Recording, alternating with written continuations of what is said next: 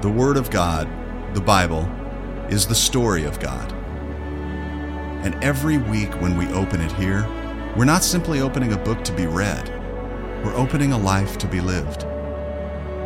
It speaks of God's heart toward His creation, and it tells of creation's response back to Him. Its words are alive because its author is alive. Its message is active and sharp because its words are timeless and piercing. We're turning pages that not only help us discover ancient people, but pages where we find ourselves discovered at every turn. There is nothing routine or ordinary about this moment, because the Word of God is anything but ordinary or routine. So as these next few moments unfold, we pray that you respond in the exact way that God is inviting you to respond, whatever that looks like. We pray that the two-dimensional pages become fully dimensional as we uncover its truth together. And we pray this in the name of the God who is redeeming it all for His glory, and who's given us this book that is so much more than a book.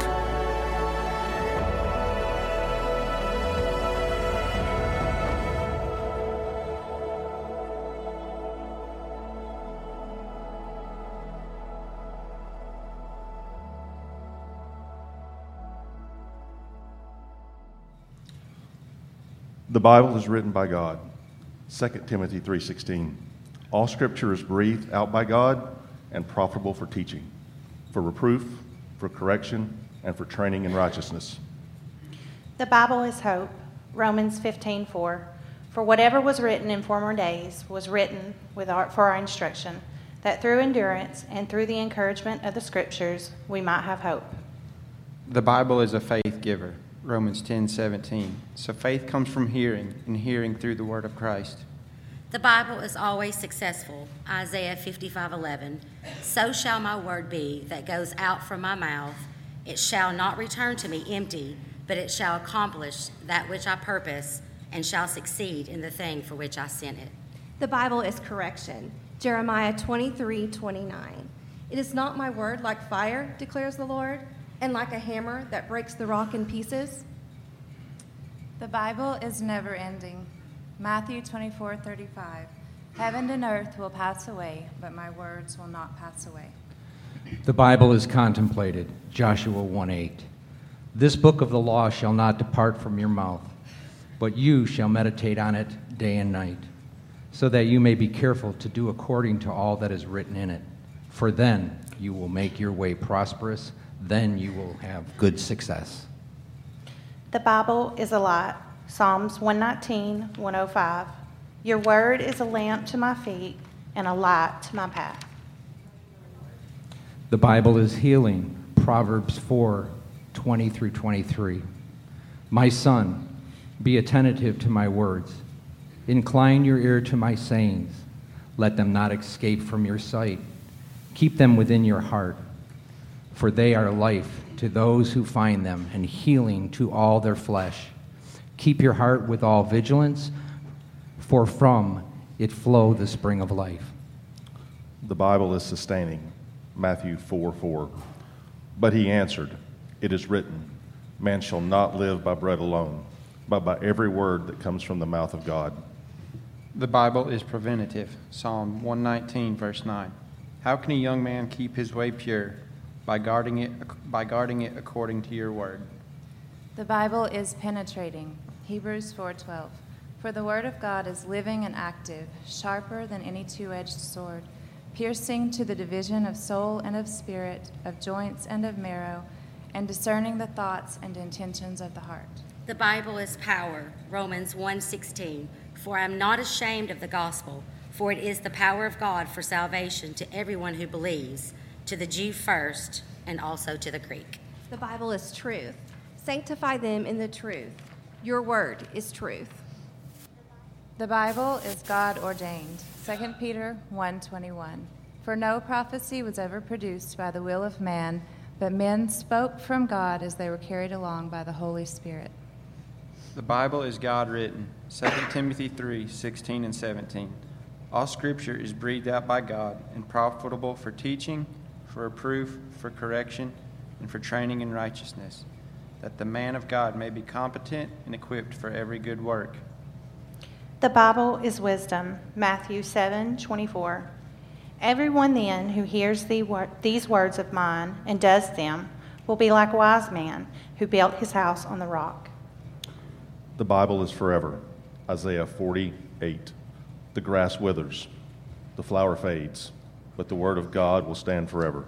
The Bible is our preservation. Psalm 107:20. He sent out his word and healed them and delivered them from their destruction. The Bible is a witness of Jesus. John 5:39.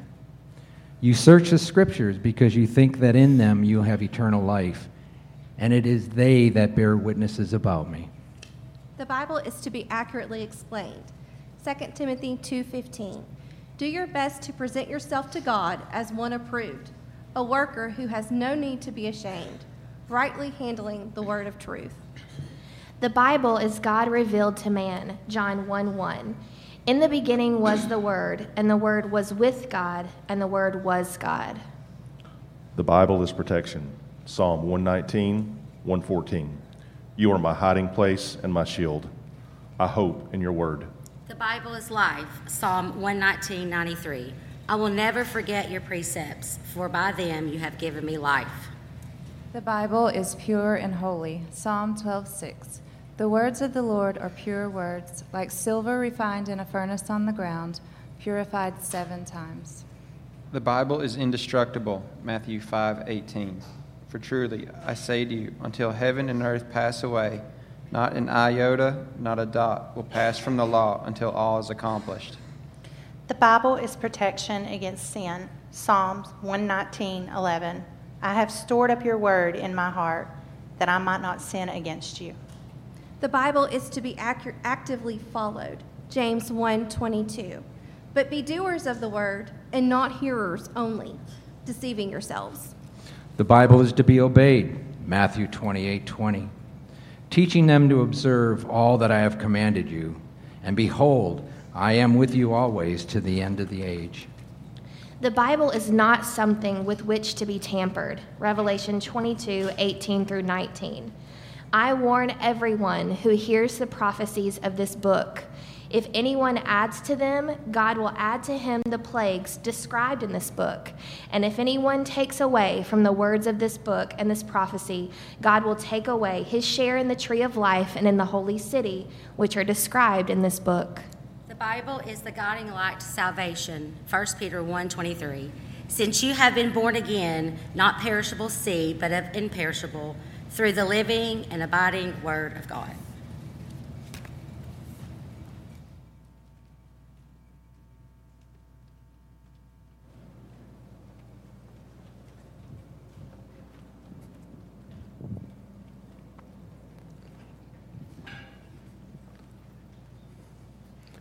Well, thank you so much for being involved this morning in reading. Hey, real quickly, before we get to our application here, I want to just remind you of the Pray For Me campaign, which will kick off this evening. We'd love for you to be part of it, and we need you to be part of it. Our young people need people praying for them. And so what we invite you to do is come this evening back to our gymnasium at 6 o'clock. 6 o'clock back in the gymnasium. That will take place of our service in here. We'll all go back there. And then our teenagers will come to you one by one and say, hey, would you pray for me?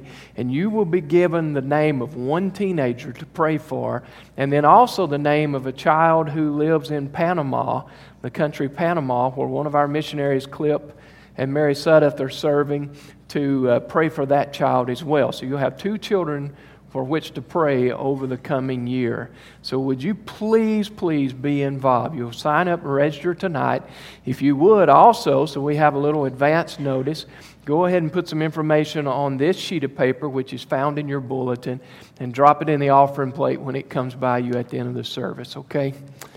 Well, as we were hearing the Scripture, one of the things we determined to do today was allow the Word of God to speak for itself.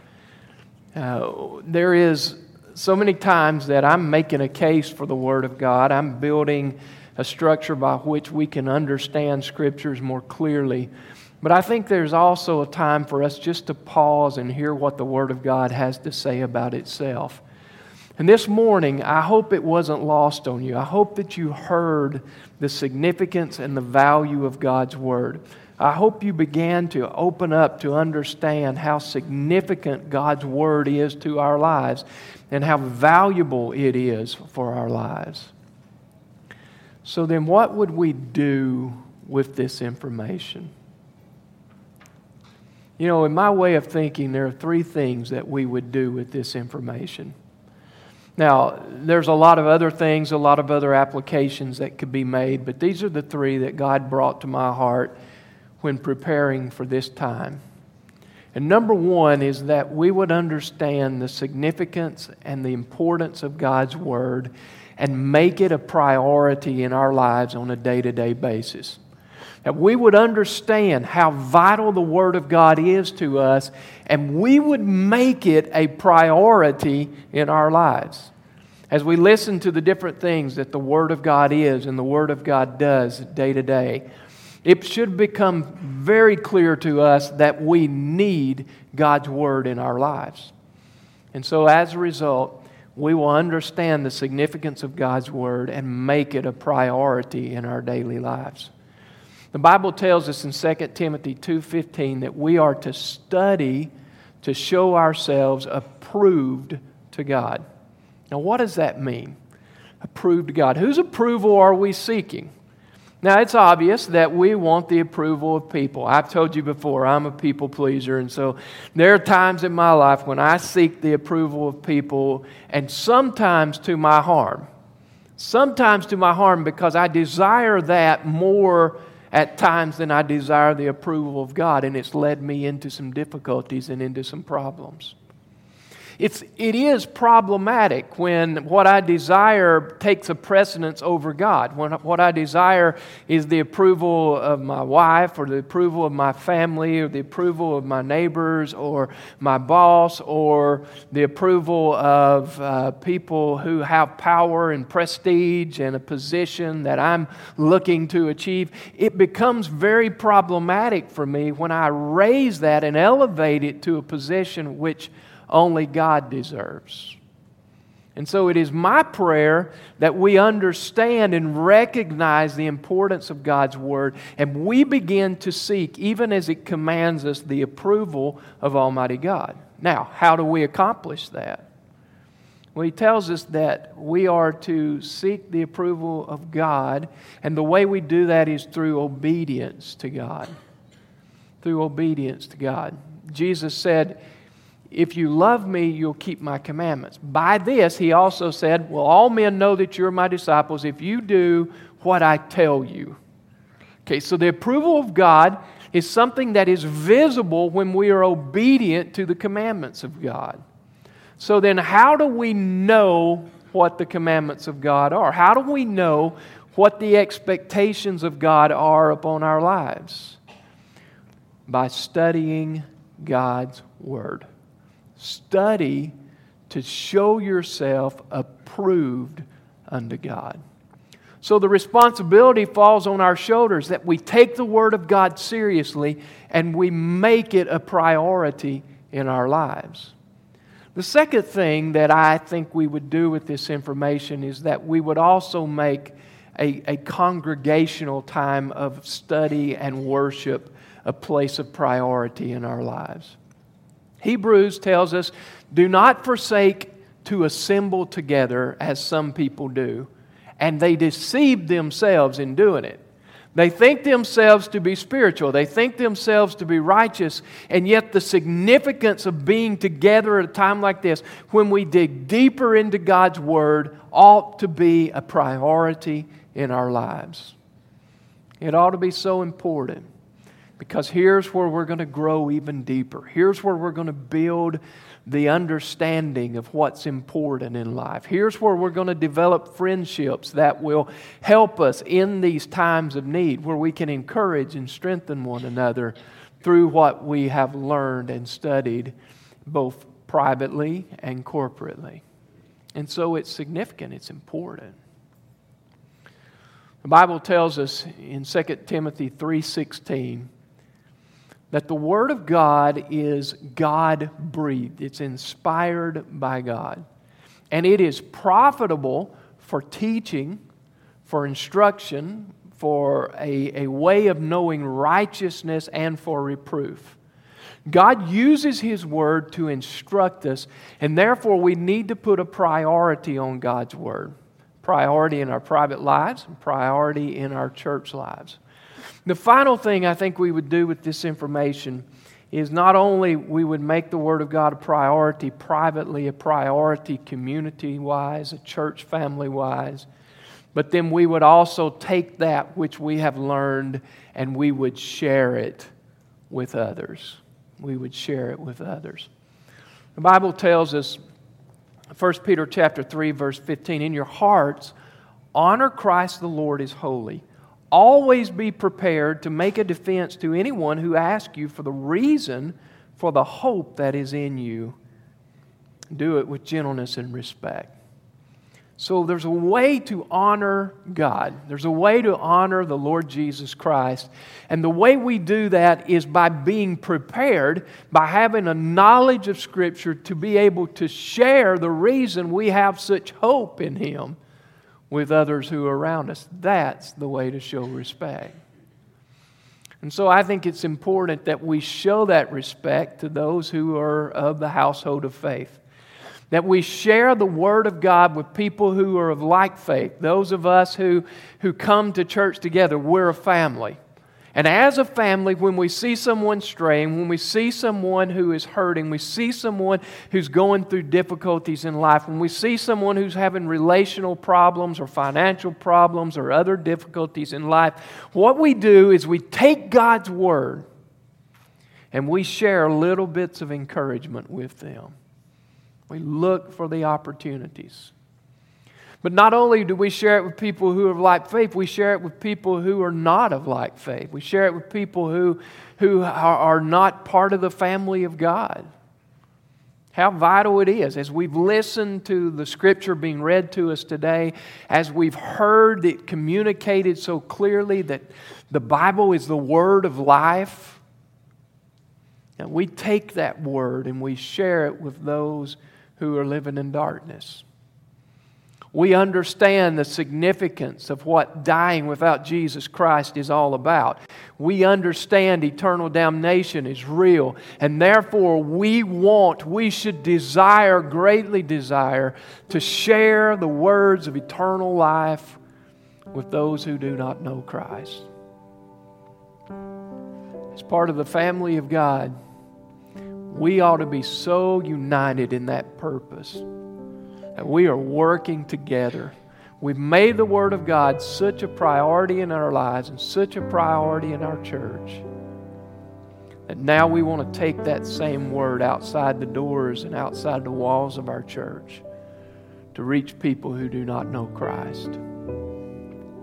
So God's given us a responsibility. Recognize the significance and the importance of His Word. And then make that Word a priority in our own lives. You know, what I've found, it's easier for me if I set aside a designated time. If it's not on my calendar, most likely I'm not going to do it. And so if I just mark it in, I pencil it in into my calendar, and I say, well, this time is reserved, I don't overschedule. I don't book anything ahead of it. And I think it would benefit you to do the same. Just type it into your phone. My time in the Word is right now, and this is the time that's already designated, and therefore I will not book anything on top of it. How important it is we make the Word of God priority. So then, the question is, are you doing that? Have you made the Word of God priority? And if so, that's wonderful. If not, then would you submit to that today?